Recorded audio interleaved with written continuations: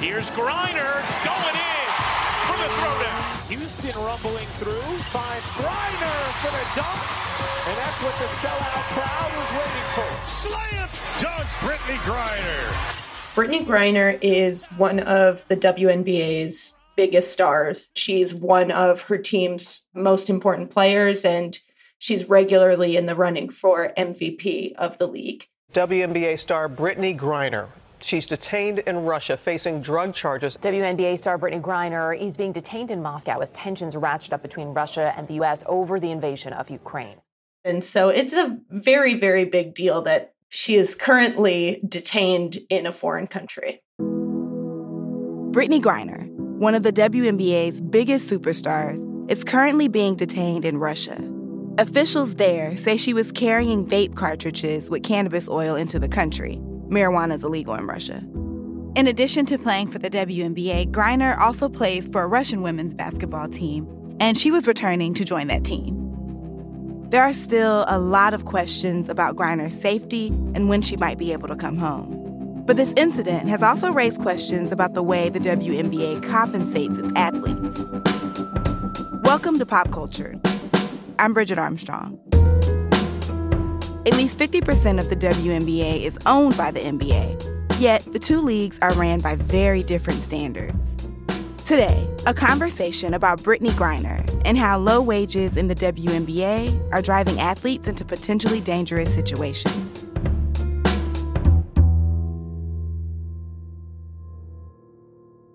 I think to anyone listening in the U.S., it's not going to be much of a surprise that we know very little. Meredith Cash is a sports reporter at Insider. Tensions are obviously extremely high between the U.S. and Russian governments given the situation in Ukraine. What we understand from reporting from CNN and the New York Times and other big outlets is that Griner was taken into custody while traveling back to Russia to join her EuroLeague team, and she was detained at a Moscow airport for allegedly having a vape pen with cannabis oil on her person. And in Russia, drug offenses are taken extremely seriously. Even the slightest bit of marijuana on your person is enough to get a jail sentence. And so Russian customs agents say that they found a vape pen on her, and that was a reason to launch a larger inquiry into whether or not she was smuggling drugs into the country. And so they took her into custody. We understand she was probably in custody for several weeks before mainstream publications in the United States were reporting it out, which, you know, to someone who reports on the league and is a fan and understands Griner's stature, like, that's pretty disturbing that it took 3 weeks for everyone to find out. Presumably her team knew because they had games and she wasn't there. Some of her counterparts in the WNBA signaled that they had known that she'd been in custody for a while, but I think the general consensus on the U.S. side is that it was strategically beneficial to keep it quiet in order to help Griner get out of Russia. But it took about 3 weeks for it to become public. And even still, I think the powers that be, whether it's her agent or the WNBA itself or her team, they're all trying to stay relatively quiet on it. Even the U.S. government is not offering very much information because I think the strategy here is the less focus on it, the better they are suited for negotiations. Let's take a step back for a second. What makes Brittney Griner a big deal? Brittney Griner is one of the WNBA's biggest stars. She is 6'9". She's a center. You might remember her from her college days at Baylor because she dunks, and that got her a lot of attention early on in her career. Griner just rolled perfectly. Slam dunk, Brittney Griner. That's her 13th live in-game dunk right here for her home fans. Man, that's not exact evidence of the growth of this game in 25 years. I don't know what is. She's gone on to succeed in huge ways in the WNBA. She plays for the Phoenix Mercury, and she's regularly one of the top players in the league. She rebounds like few other players in the history of the league. She's on track to be the leader in blocks. She's a force on both sides of the court. She's one of her team's most important players, and she's regularly in the running for MVP of the league. And in addition to her WNBA accolades, she is on Team USA, and she has been like a crucial part of both of the team's last 2 gold medal runs. So you probably saw photos of her if you were watching the Olympics, biting into her gold medal and just hanging out in Tokyo. So she's as good as anyone in the women's basketball space. And so it's a very, very big deal that she is currently detained in a foreign country. If Griner were a male basketball player with a reputation like that, she'd be a household name. But female basketball players don't get the same recognition or money that their male counterparts get. And that's raised a big question in the wake of Griner's arrest. Why was one of America's top women athletes playing for a Russian team in the first place? It's a fairly common practice for WNBA players and women sports stars in general, honestly, but we'll focus on basketball for the purposes of our discussion, to take their talents overseas when they're not playing domestically. It's a means to supplement their income. And, I think my temptation is often to say that they're going to do their second or third jobs, but honestly, this is their primary source of income in a lot of cases. The average salary in the WNBA last season was $120,000, which is a substantial amount of money, but it's far less than men's professional athletes typically make, or always make. That's less than minimum salaries in most major sports leagues. And it's also not that much money when you consider the narrow window of time that professional athletes have to actually take advantage of their talents. And so Griner, the best of the best, she made $221,000 last season. Her Russian team, which is called UMMC Ekaterinburg, they are a EuroLeague champion many, many times over, and she is surrounded by a bunch of WNBA superstars on that team. Lots and lots of players from the WNBA go there, and top talent. She made $1 million last year playing for ECAT. And so it's easy to see why players would head abroad and take advantage of this, even though obviously when your physical well-being is your livelihood, traveling overseas and playing year-round is not necessarily ideal. So you said Griner made around $220,000 last year. The average salary is around $120,000, but can the salaries be lower than that? And then is Griner representative at the top of the salaries, or do people make more than that as well? So Griner makes the maximum base salary in the WNBA, and players are eligible to make more money than that with bonuses. If you win MVP, for example, you make more money. I'm sure that there's a bonus for being an all-star, which Brittney Griner was an all-star last year. There are bonuses for winning championships. And then the WNBA also offers money to players who decide to stay in the States during the offseason and promote the WNBA. And all of that put together, if you make the maximum salary, you earn all of those bonuses, and you stay for the offseason, you can make up to $500,000. So it's a substantial amount of money, but again, significantly less than the $1 million that she was making for, say, 6 or 7 months overseas. And what WNBA players can make now is a lot more than what it was a few years ago. In 2020, the WNBA players reached a landmark collective bargaining agreement with the league, and that nearly doubled salaries.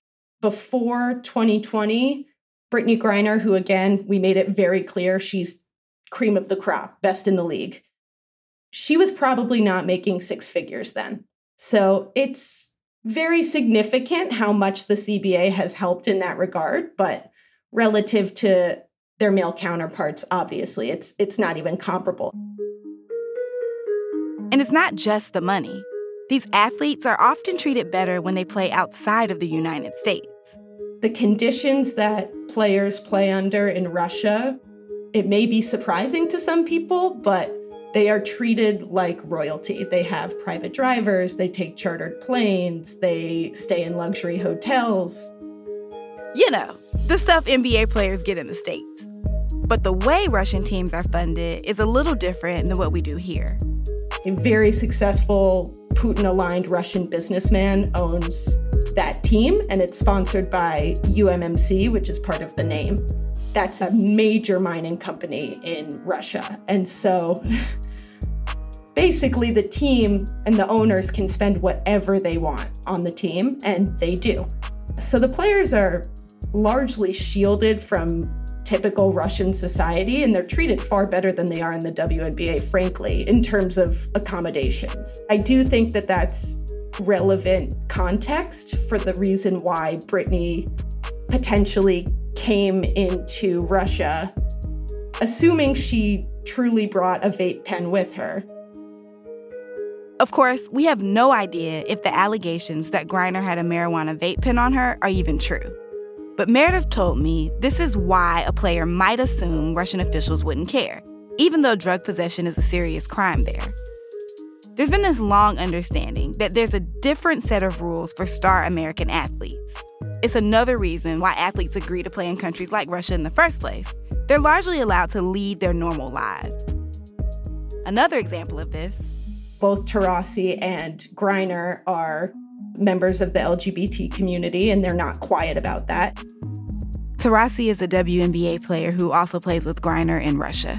And in Russia, that is completely unacceptable as well, which is one of the concerns about Griner now being in custody. But for years, that's been the case, and for years, players have been going overseas regardless. So I think it's worth mentioning that some things have clearly changed there. And what's changed, of course, is this. 35 people are dead, 134 injured after a deadly airstrike against a military base near Lviv in western Ukraine. Military experts say President Vladimir Putin's war in Ukraine has not gone according to plan. Just a few days ago, Russian forces bombed a maternity hospital in Mariupol. It's day 18 of the war in Ukraine, and there has been no let-up in the fighting.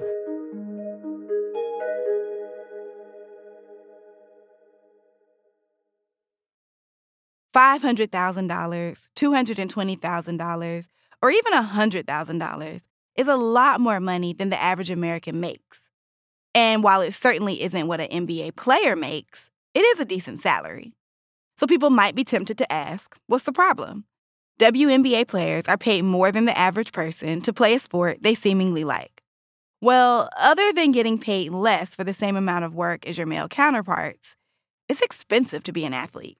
For a long time, these players were expected to foot the bill for their own bodily maintenance, for lack of a better term. If you think of your body as the machine that fuels your career, right? You know, during the off season, even if it's an extremely short window for these players who go overseas and are basically playing year round, you need to maybe do physical therapy to avoid injuries. You need to invest in, I don't know, those constricting boots that people wear to help blood flow, or like masseuses or anything else. I mean, we know that top players in men's professional sports leagues, like the LeBron Jameses, the Tom Bradys, even like Odell Beckham Jr., I wrote a story about him investing hundreds of thousands of dollars each year into his bodily upkeep. If WNBA players have to foot a bill like that, that's a sizable chunk of their salaries, right? Beyond salaries, like the fact that WNBA players fly commercial. Can you imagine getting to your gate to find LeBron and the Lakers waiting to board with you? Or not being able to put your seat back so Kevin Durant can have some leg room before the big game? WNBA players not only fly commercial, the teams are punished if they don't. Last season, the owners of the New York Liberty were threatened with expulsion from the league and fined $500,000 for chartering a plane for their players during the second half of the season. Officials said it gave the team an unfair advantage, but players said it's an advantage they all should have. If you just took 2 connecting flights to get from New York to Phoenix, and now you're expected to play your best basketball, like, you're probably a little achy and tired, especially if you're 6'9" like Brittney Griner and you were sitting in a middle seat. So things like that clearly inhibit the league and contribute to this idea that I was referring to earlier, where you need to put on the best product in order to maximize revenue opportunities, in order to increase those salaries and get better conditions. So it's sort of this self-fulfilling cycle that just keeps the WNBA and women's sports leagues in general from reaching their full potential and closing that gap with men's leagues that are more established and have the benefit of the doubt with investment and marketing and viewership opportunities too. One of the main justifications for paying WNBA players so little is that the league doesn't make as much money as the NBA. And we've all heard the critics, or haters as I like to call them. They say that WNBA players don't play as well as men, or they're not as exciting to watch. And while I think that point is mostly dumb, WNBA players aren't always given the tools they need to play at their best. Also, the NBA spends just a lot more money marketing their players and teams in terms of promotion and advertising dollars. Another thing, the WNBA is still really young. Men's sports leagues have had the benefit of being around for far longer, right? For as long as sports have been around, they've been associated with men. And so for the WNBA 25 years ago, which happens to coincide with the year I was born, it's very recent. I was 9 when the WNBA launched and very tall for my age.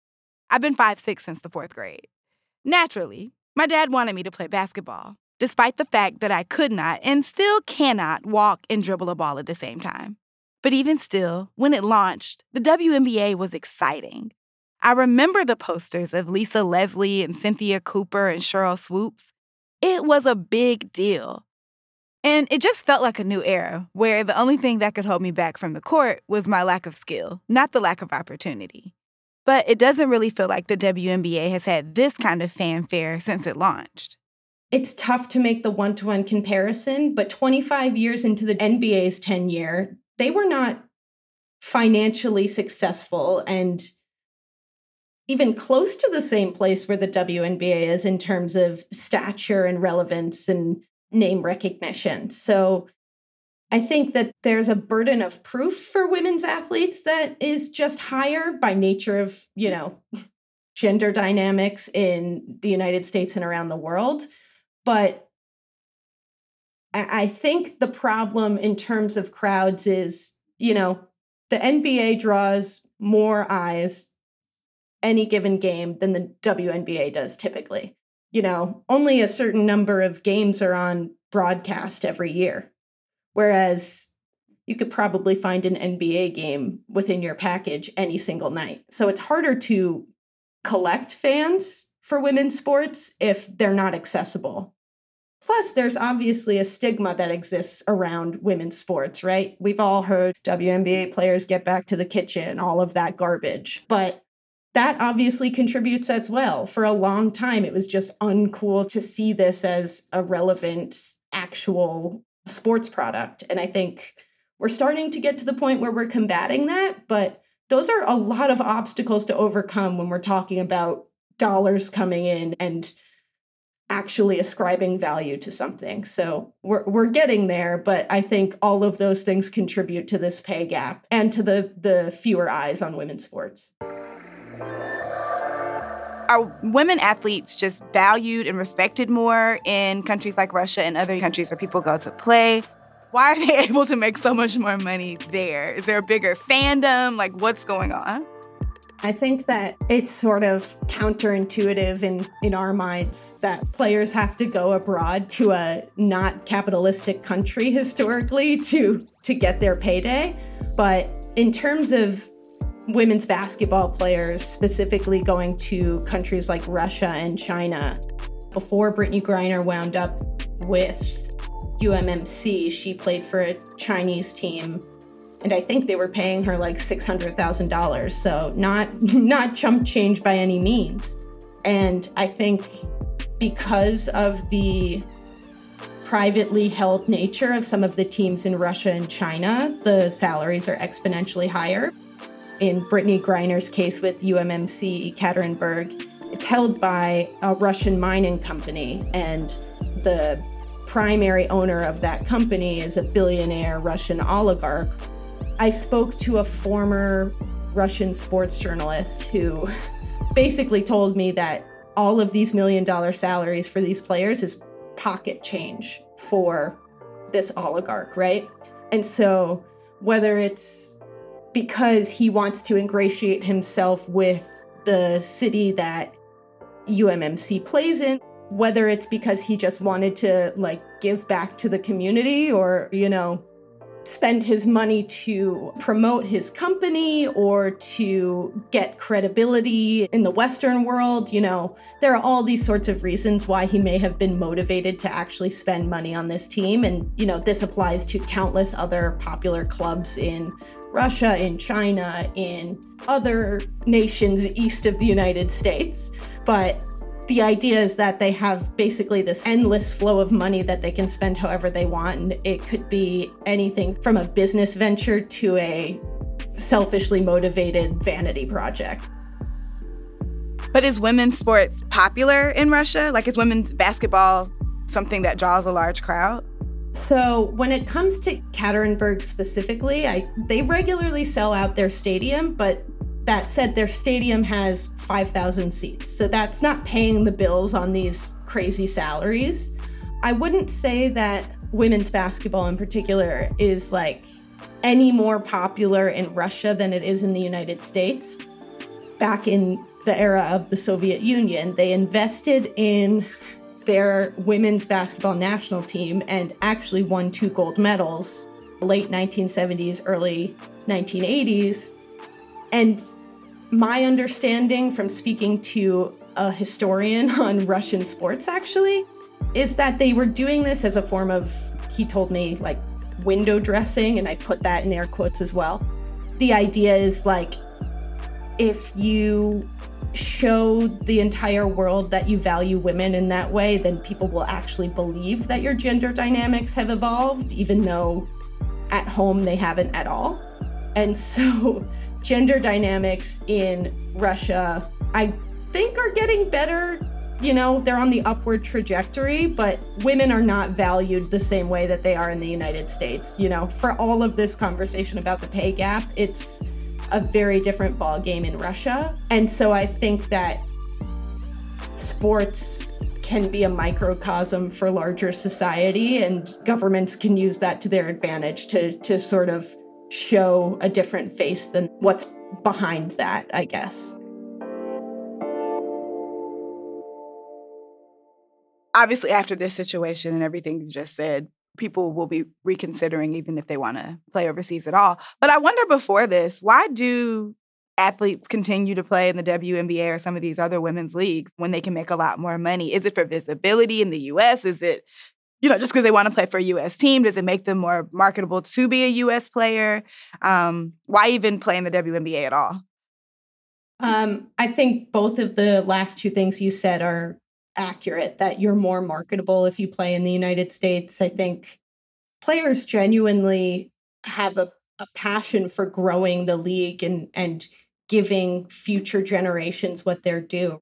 I was at an event, and Sue Bird, who's one of the best players in the WNBA, was also there. And she spoke about this see it, be it moment and how she had it on an off chance watching a national team game. Players want to pay it forward. They want to see the next generation aspiring to be WNBA players. Anyone who's affiliated with women's sports in any way wants to see it become easier and better to be a professional athlete as a woman. And so I think that players play in the WNBA because they want to be that spark for some little girl somewhere. And so I think that's a big part of it. I think they want to grow the game in the States. I think a lot of times the brands that are based in the United States that sponsor these players, like say a Nike or an Adidas, there's probably some clause in those deals that suggests that you need to spend a certain amount of time in the States.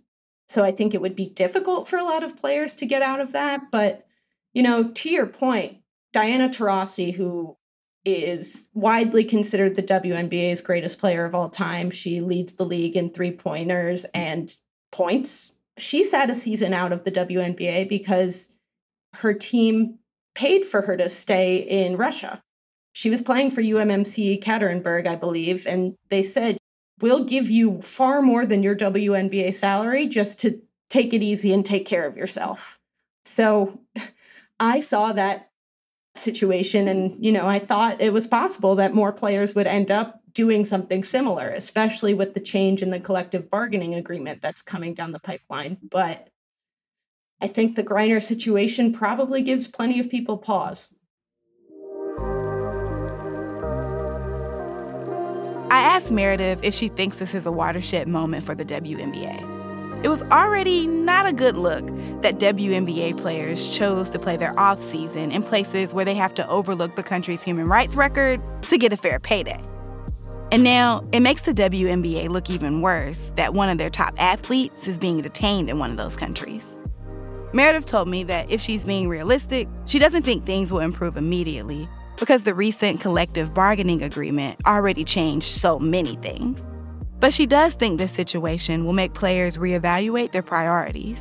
I do think that it's possible that players will look at this situation and be a little bit more cautious about playing overseas in the future. The collective bargaining agreement starting next year is going to start penalizing players for going overseas because sometimes those leagues overlap, right? So if you miss time in the WNBA, you're going to start getting penalized for it by losing money off of your salary. And so I personally interpreted that as, oh, well, that's a no-brainer. If I'm Brittany Griner and I'm making $1 million in Russia, I'm staying in Russia.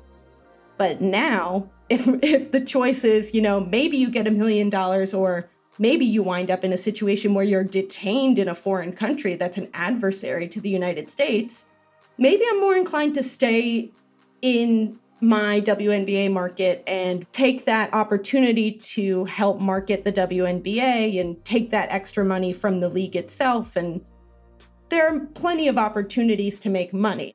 But I think you might see players compromising a bit more because this is scary. Let's be frank. This is terrifying. We don't know when Brittany Griner is going to come back. The U.S. government has not said much, but they've made it clear that it's going to be very difficult to get her back anytime soon, given the current dynamics. So I don't know. I can't speak for anyone in particular, but I know that if I've regularly gone to Russia, I'm not sure I want to go next year. That's scary.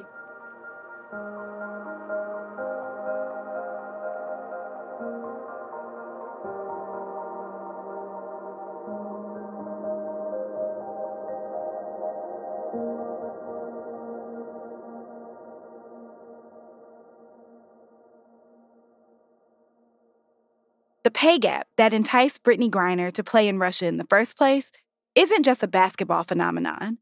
According to one 2019 study, male golfers made an average of 25 times what women golfers made. And then there's baseball and softball. Are you ready for this? The average professional baseball player's salary is 671 times higher than what the average professional softball player makes. But women have been starting to level the playing field in some sports. Take tennis, for example, where the average salaries are less than $100,000 apart for men and women. And the prize money for a lot of the big tennis tournaments is also equal now. And this took decades.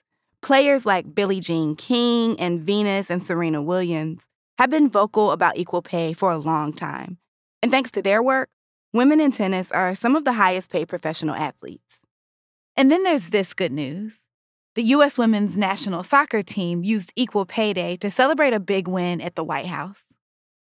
Back in February, they reached a massive settlement with U.S. Soccer after years of being unfairly underpaid compared to the men's team. They also got a promise from their bosses that they'll get equal pay going forward.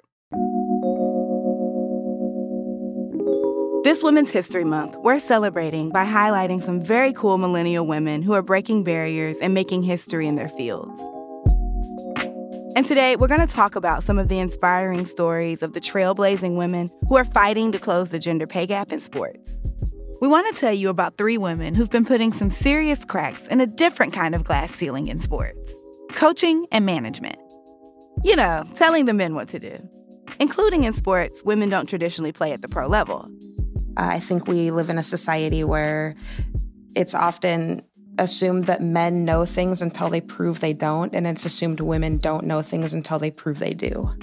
And that hinders a lot of opportunities. Katie Sowers became the first woman to have ever coached in a Super Bowl when her 49ers went to the big game in 2020. But she was a player first.